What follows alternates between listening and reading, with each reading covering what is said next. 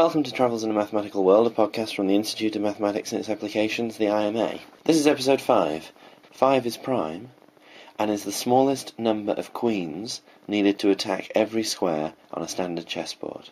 Okay, this week on the podcast we're going to hear from Nira Chamberlain. Nira works as a mathematical modelling consultant and is going to talk about a couple of problems that he's worked on. Right, there was one problem I was looking at, and it was to deal with combining a discrete event simulator with a network problem, and it was to do with everybody's heard of the travelling salesman, where you have where you need like a salesman that needs to go around to different locations, and you want to actually minimise the mileage that salesman's done.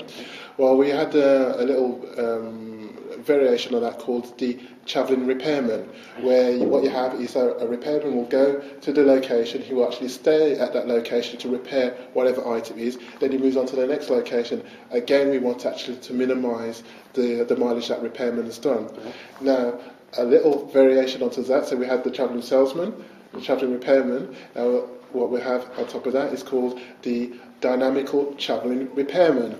The dynamical travelling repairman is that the repairman will go off on his route, he'll go to this location, he will repair the item, and then he goes to the next location. Again, we want to minimise the mileage he does. However, the dynamical means that things will change with time, henceforth why it's called the dynamical. So henceforth he's driving to location A, he repairs the first job, and then he may get a phone call and saying the situation has changed, they have more problems, other places, so henceforth we have to do like a recalculation. So what we had like a global communication system, and we wanted to actually identify how many mechanics, how many IT engineers do you need located in various locations around the world where they actually can go out and fix a problem within 24 hours. So we had to, again, what I was saying, to combine a discrete event simulation showing where all these problems occurred and actually do like a simulation of these mechanics going out to solve these problems. And also embedded within that was a dynamical travelling repairman algorithm, which is again like the travelling salesman, but got a difference. But again, it's saying it's using the dynamics, and again that was just using like heuristics. And of course, we made the assumption of saying that the engineer who can get to the problem first solves the problem, and that was quite dynamic, and that worked very well. Yeah. Probably my best 6 weeks of my own professional career was one time when I worked out in the Netherlands, and it was to do like a 6 weeks consultancy. And what happened was that I was working for a multinational research and development centre, and they had like a in-house software. And what they wanted to do, they wanted to make it into a module for a commercial software. And what they wanted me to do was they wanted actually to change 144,000 lines of code and all the 124,000 lines of supporting, so it actually will come compatible with this commercial code algorithm.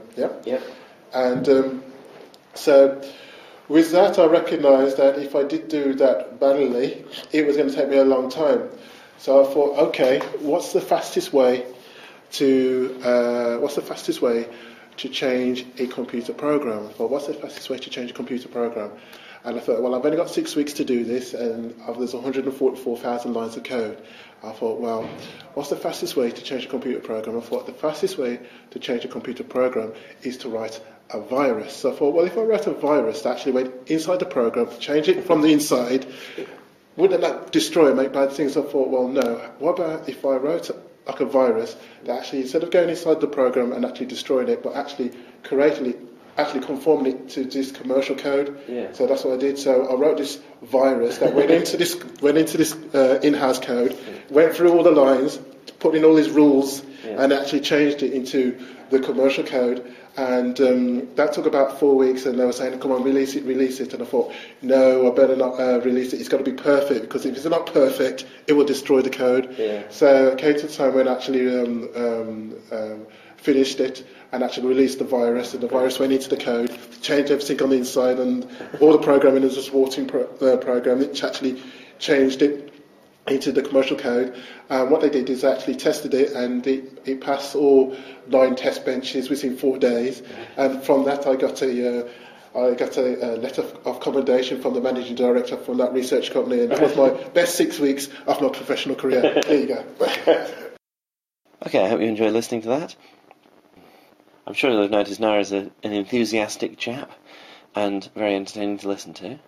If you're interested in the podcast, I've set up a Facebook page for this, and you can get to that. You can get to the notes relating to today's episode and more information about the podcast at www.travelsinamathematicalworld.co.uk. Thank you for listening.